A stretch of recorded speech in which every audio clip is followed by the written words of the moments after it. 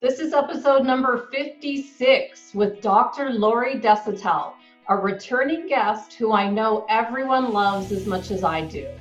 If you want to hear our first interview with Lori, go back and listen to episode 16 with Lori and Michael McKnight on the future of educational neuroscience in our schools and communities. Welcome to the Neuroscience Meets Social and Emotional Learning podcast. My name is Andrea Samadi. I'm a former educator who's been fascinated with understanding the science behind high performance strategies in school, sports, and the workplace, and created this podcast to bring the most current neuroscience research, along with high performing experts who've risen to the top of their field with specific strategies or ideas that you can implement immediately, whether you're a teacher or a student in the classroom or working in the corporate world to take your results to the next level. Thanks so much for tuning into the podcast today. If this is your first time here, I am so grateful you've taken the time to listen. Today, I'm thrilled with the opportunity to speak with Dr. Lori Desautels for the second time. I first found Lori from her TED Talk from Indianapolis when I was searching for anything in the field on educational neuroscience. And this is back in 2014. And I watched her videos to understand how parts of the brain worked, how they're interconnected and impact learning. In Lori's TED Talk, she mentions that neuroscience and education have come together. And it's a huge connection because everyday experiences change the brain structurally and functionally. And I thought this is incredible that we can finally explain how we can accelerate learning with this understanding of the brain. So over the years, I've continued my research in this field, and each person I speak with ties back to Dr. Lori Desautels as a pioneer in this field. Her work is groundbreaking. She puts the research into practices that we must all learn to stay at the height of our productivity and achievements.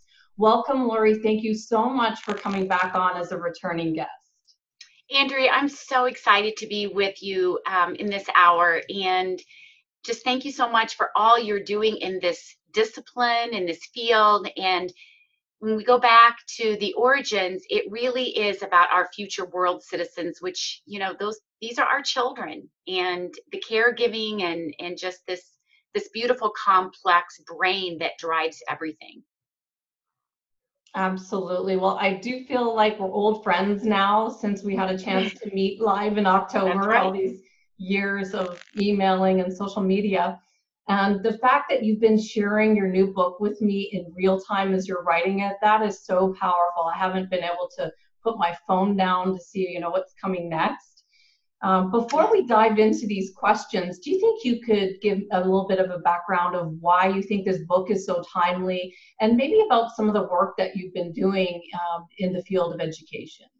So, Andrea, thank you so much. And just like probably all of us, this discipline and this research is never, ever completed. I love what Dr. Bruce Perry says. He says, we're on about inch 2 of a 2 or 3 mile journey with what we know about the brain. And so this framework, the application of educational neuroscience, is taking the growing, burgeoning research that is coming in monthly, yearly, and weaving it into the context of how children learn, how children feel and sense their worlds, how children behave. And so I think that as this book was being created, even before the written word, we have seen the severity of how adverse childhood experiences are affecting communities and families and children and educators. Our mental and emotional well-being has been very compromised. And I don't know, I feel as if there's not one reason. Sometimes I'm asked, well, Lori, what's going on? What's happened 10 years, 20 years, 30 years? And I feel that our world has changed. I was just reading this research this morning, and it was saying that since 1986, our brains are taking in 5 times more information, almost 174 newspapers a day. And when you think about that type of information overload, it just, our brains can't process that well. So when we think about adversity and trauma, we are seeing increased poverty. We are seeing increased marginalization of communities. And we are seeing some pain-based behaviors from or originating from these adversities that are being carried into the classroom. It's interesting, you and I are doing this interview during the pandemic, and we also are very aware of the effects of this pandemic. We can't know what they will be exactly, but I do in my heart and in my mind feel that we are going to see an escalation of dysregulation and behaviors that we haven't seen in the past. Mm-hmm. And so that's a lot of this work right now is really looking at how this pandemic is really affecting all of us with isolation, with chronic unpredictability, and with restraint, that emotional restraint that we're all experiencing. So it's really an interesting time. And even though the book began about a year ago, completing it in this time has been very challenging and very rewarding and eye-opening and reflective for me too, as I live these words. It's so true, Lori. And what exactly are you doing? I know you're spearheading the teacher training programs in educational neuroscience, but when I see you in the schools, explain like how you're going into the schools and what you're doing when you travel. So a large part of the work that I'm doing right now is being in the classroom. And I love sharing with teachers during professional developments. I love teaching the courses I do at Butler University. But Butler and my former university, Marian, several years ago gave me a course release so that I was able to take this application of the research into the classroom and co-teach with teachers, because I really wanted to get just a solid sense of how regulation could look in a fifth grade classroom. What can teachers and administrators actually do in real time that would not just be so abstract, but we could begin to implement these at the ground level. So that's a lot of the work I'm going to be, I think that's driven most everything that I'm doing. I've been in this past year, I was in fifth grade, and in fact, some of the stories in the chapters are from a couple of students that I worked beside.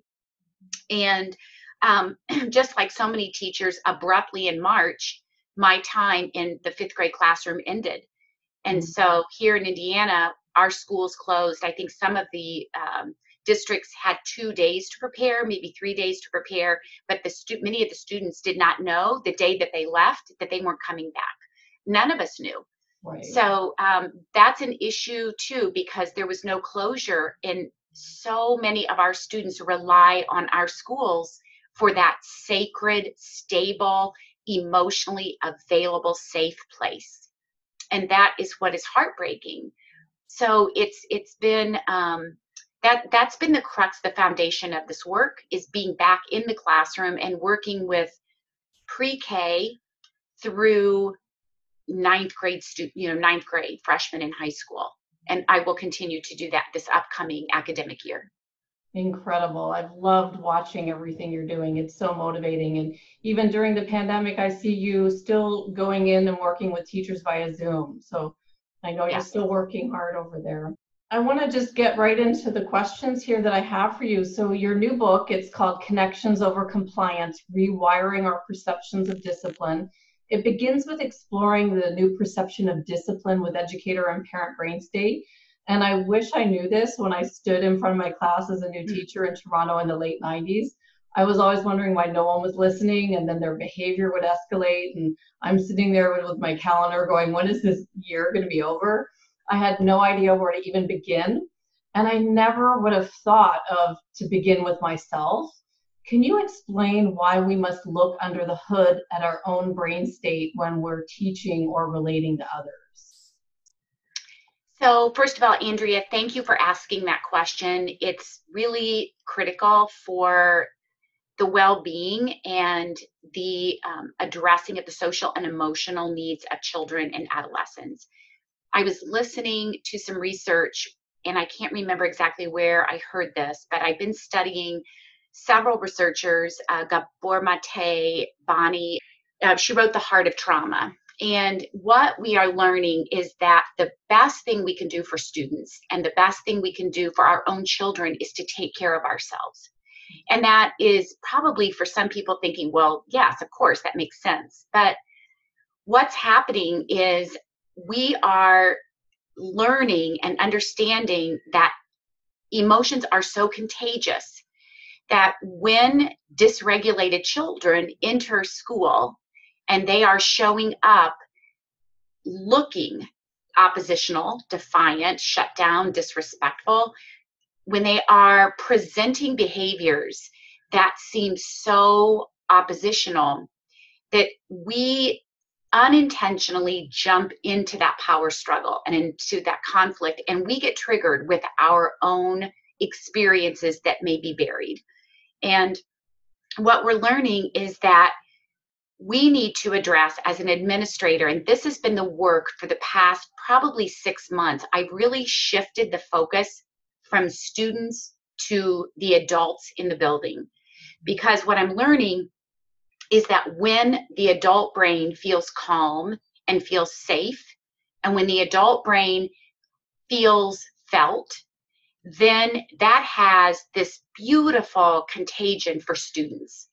And the research supports this. Dr. Steve Porges talks about how our facial expressions and the tone of our voice, not our words, is extremely calming to nervous systems. And so it's really, you know, when I take away the skin and the flesh of two people, I'm looking at one nervous system and another nervous system co-regulating with one another. And if that adult nervous system is coming in rough, then that child is going to feel that. And that research, you know, Dr. Gabor Mate shares that when the mother is suffering, the child is suffering too. The child feels all of that emotion and sensation subconsciously. So it's really exciting to me to think that we are truly now going to address educator well-being by not talking about self-reflection, but let's start talking about body reflection. Because our brains take in millions of bits of sensory information per second subconsciously or implicitly. And those are held without conscious awareness. So oftentimes, you as a mom, me as a mom, I can think of hundreds of times where I thought I was calm and I thought I was, you know, just really ready to discipline.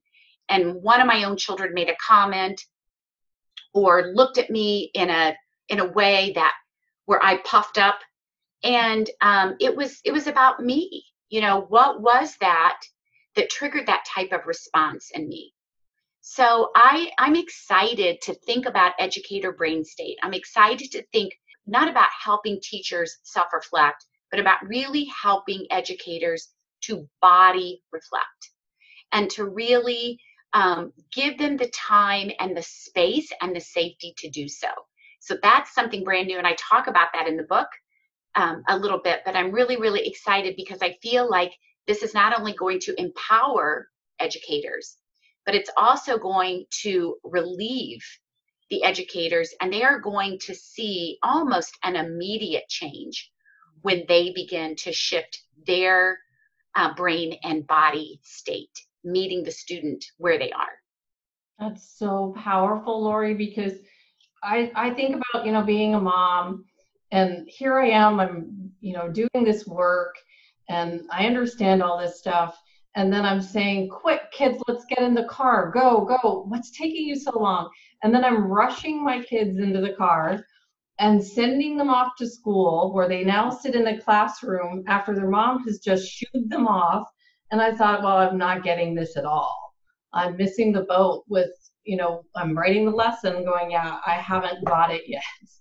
But that's the power of this, that at least we know where we've got to start. And then it's just going to take some practice from here. And I started, instead of telling my kids to hurry up, I started singing a song with them, the Hurry, Hurry, Rush, Rush. So they're laughing and then getting in the car. But I had to do something, because if I didn't rush them into the car, they'd never leave the house. So I just had to think of a new strategy of what am I going to do that's not screaming at them and messing up their brain state before they go off to school. But it's that awareness first of what to do. No, it absolutely is. And we live, it's just, it's really interesting. There's so much new research on the function and the creativity of left and right hemisphere. And that's a whole nother podcast. But it really is, we live in a world where we really are saturated in looking at individual processes, looking at analyzing specific bits of information. And that right hemisphere holds that pain and that trauma when it comes to us. And it holds that suffering. And it also holds relationally safe, what they call that personal in-between space. It's a sacred space. And so it's, when all of those bits of sensory overload come in, those bits of information come in, and we are processing, it analytically and, not looking at kind of the big picture, then that trauma and those pain-based feelings and sensations can get subconsciously buried, and they do. And so, and this happens to all of us. But what I love about this time is that we have an opportunity as educators and as parents to build into our procedures and routines ways to create, regulatory practices, where we're taking three deep breaths, or where we're taking a walk, or where we're jumping rope, for 30 seconds, or where we're just holding something warm or soft in our hands, or we're wrapping up in a blanket. I mean, there are so many regulatory practices and strategies that can become a part of our routines and our procedures. They aren't extras. And that's the exciting part of this. Definitely. Well, that leads right into my next question. So I'm so grateful about this research to help us with these strategies. But how can we get a better understanding of regulated versus dysregulated brain state? Like, these were not terms that I was taught in teacher training class 20 years ago. And in a perfect world, we can all recognize when we're becoming dysregulated and have some strategies to bring us back on course. But can you just explain, how do we know when we're dysregulated? Is it, like I'm losing my temper? And then how would we know how to get back on track? Mm-hmm. Well, that's a great question, and I appreciate you asking that. And really, it really is kind of the crux of this new lens for relational brain-aligned discipline. Regulation has become kind of a buzzword now. I'm hearing it, are you regulated? Are you dysregulated? And so I want to be very intentional about how we're using that term. And this is where I feel a regulated nervous system is being aware of it's a body reflection. It's a body scan that really provides us those sensations that we're experiencing. And you just mentioned some of those. I know during this time that I'm not sleeping well at night. And I've heard that from several teachers, where there are moments where you can't get that deep breath. Your breath feels caught in your chest. There feels like there's something lodged. Or you wake up, or you move through the day, and all of a sudden your heart starts to beat quickly. And then you have, and sometimes we're not even aware of the thoughts that we might have that would create that type of sensory activation. But what we know is that when we are aware of those sensations in our bodies, and that's that embodied awareness. And I think this is going to be so critical for us to delve beneath feelings, because this is foundational. Some of us, we can tell you how we feel, but it just doesn't hit the mark. But when you really understand what's happening in your body, and you could just share it. I feel hot. I feel flashy. I feel edgy. I can't get a deep breath. There's a lump in my throat. My hands are sweaty. My cheeks feel hot. I feel dizzy. I feel lightheaded. All of those are, it's just like our body is our greatest teacher. So this is where we're starting with children. But what I've learned in the last 6 to 12 months is this is where we have to begin with educators. So co-regulating this is where we provide, based on our safe nervous system, a stable, emotionally available, safe place for that child to unload. Mm-hmm. And we can address that unloading with gentle eye contact, with a tone, with validation, with noticing a tear, noticing, something that we see that maybe the child can't see. Like, maybe you seem like you're just, you're holding yourself really, really tight. It is giving the child or the adult an opportunity through suggestion or through wondering.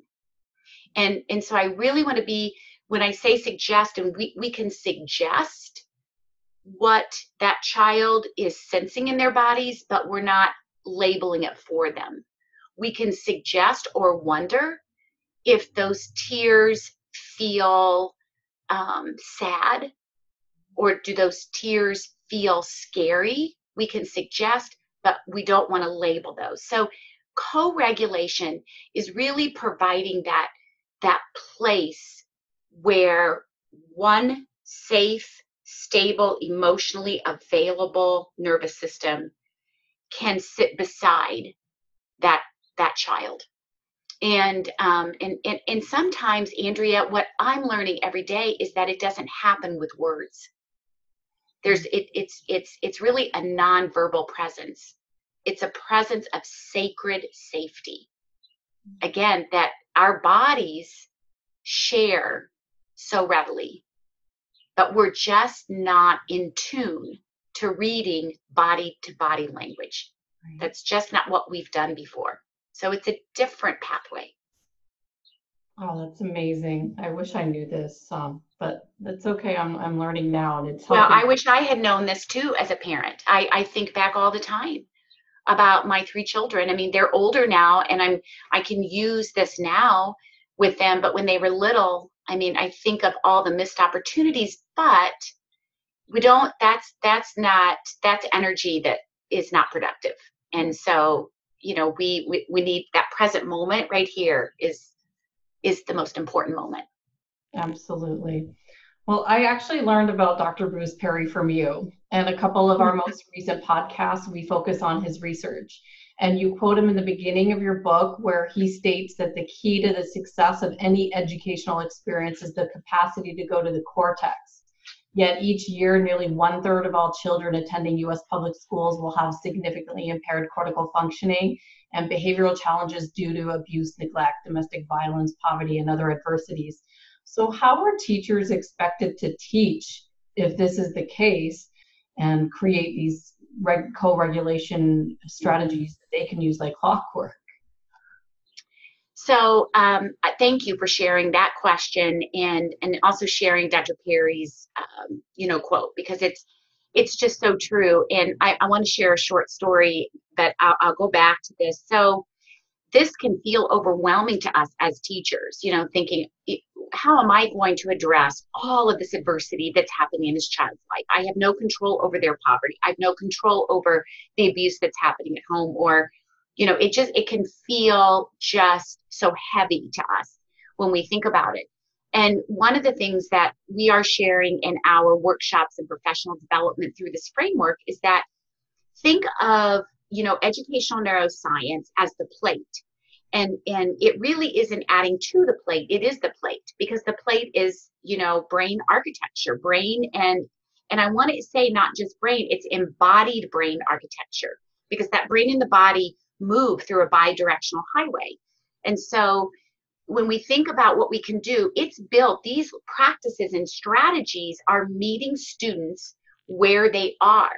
So when we have a second grade student at 7 years old who comes in just screaming, or who's teary, or who refuses to work or who starts, just disrupting right off the bat, we know that in that survival brain state, when a child is dysregulated, when we're dysregulated, that developing brain emotionally is probably lagging behind that chronological age. So you might have a 7-year-old, but we have to remember that the behaviors that we're seeing may resemble that of, maybe of a 3 or 4-year-old. So one of the things that we do know is that, and this is a part of the new book, it's kind of the golden nugget of this new book, is that we've created sensory and attachment and cortical strategies and practices, meeting students where they are through morning meetings, through rituals at the end of the day, through how we greet students. They really become a part of what we're already doing. We just are more intentional about those. So that is, and I think when you and I were together, I shared that in the workshop when I was in Tucson, that, we are right now collecting and helping our pre-K through high school educators to really meet kids where they are, and to really, understand that this, if a child walks in and they throw their backpack down and they fall asleep, we can't make them learn. And these, these achievement gaps that we're seeing really are adversity gaps. So that's a part of it. We also, Andrea, are really, really just excited because when our children understand why they sense the world the way they do and why they feel the way they do, they are relieved and they feel so powerful. So we're teaching them the science. And I shared that with you before. That is growing exponentially. They are talking about their prefrontal cortex. They're talking about, limbic, the amygdala. And again, I'm simplifying the complexities of the brain. I know this. But for our children and adolescents who have been traditionally given labels, they know what their labels are: attention deficit disordered, emotionally disturbed, learning disabled, dysfunctional. It just goes on and on. And so what I'm very excited about is to share with our children in helping them create an identity where it's not a pathological identity, it's a growth identity.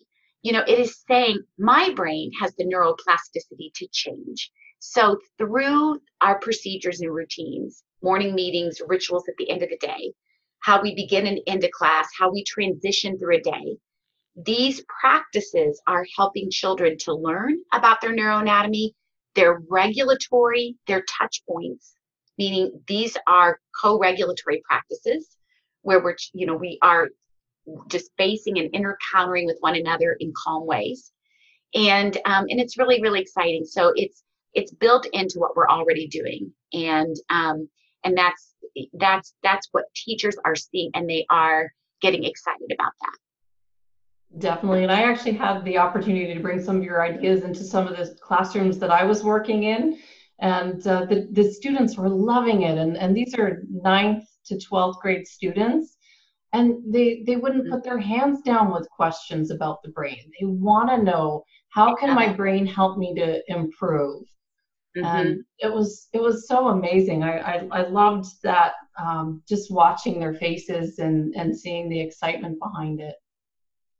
No, they absolutely do. And one of the things that I think about all the time when we think about breaking cycles of generational trauma and community trauma, because ACEs, adverse childhood experiences, are just one small aspect. And I was reading this weekend, and I think this is fascinating. It's not really the event that happens to a child, but what are the relational buffers that child has? And, who is there? And so I get really excited about that because I think about community adversities. So we've got individual ACEs, we've got community ACEs, we have institutional ACEs, we have generational ACEs. And I think middle school and high school are absolutely prime times to begin teaching our young adolescents about their neuroanatomy and this is how we break those cycles.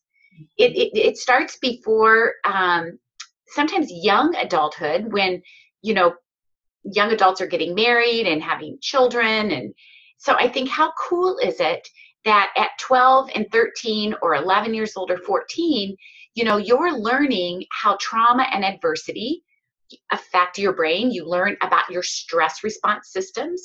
You start learning about ways of regulating when you're feeling rough. So this is, I think we start to break these bigger adverse childhood experience communal ACEs in a way where we start teaching our middle and high school students about their neuroanatomy. Oh, that's amazing. It's amazing. And even to watch my own two girls, they know what I'm doing in here, and they even know all the speakers. They know all about you and your work. And so it's just, everything is contagious. You know, everything we're doing, when we're excited about something, then they get excited about it. So it's a powerful topic. But when I was researching Dr. Bruce Perry, I was shocked when I heard him talking about the vulnerability in the population that can occur when we're exposed to prolonged stress response. And I first learned about the impact of stress on the brain from you. And Dr. Perry brought in the research from families from the Katrina disaster in 2005, and how the research shows that the offspring of those families exposed to those levels of stress response had an increase of substance abuse issues. And that made me stop and think how important and timely your work is right now, especially during this pandemic time. But what about after this time? And for those marginalized families, can you dive deeper into why we must understand our brain right now? And I also wonder, do you have thoughts or plans to how we can reach these families that might be in need? Oh my goodness, I have to take a big sigh with that. I think that's why there are so many fabulous organizations right now that are coming together for parents, for families, for educators, that are addressing the effects of COVID-19.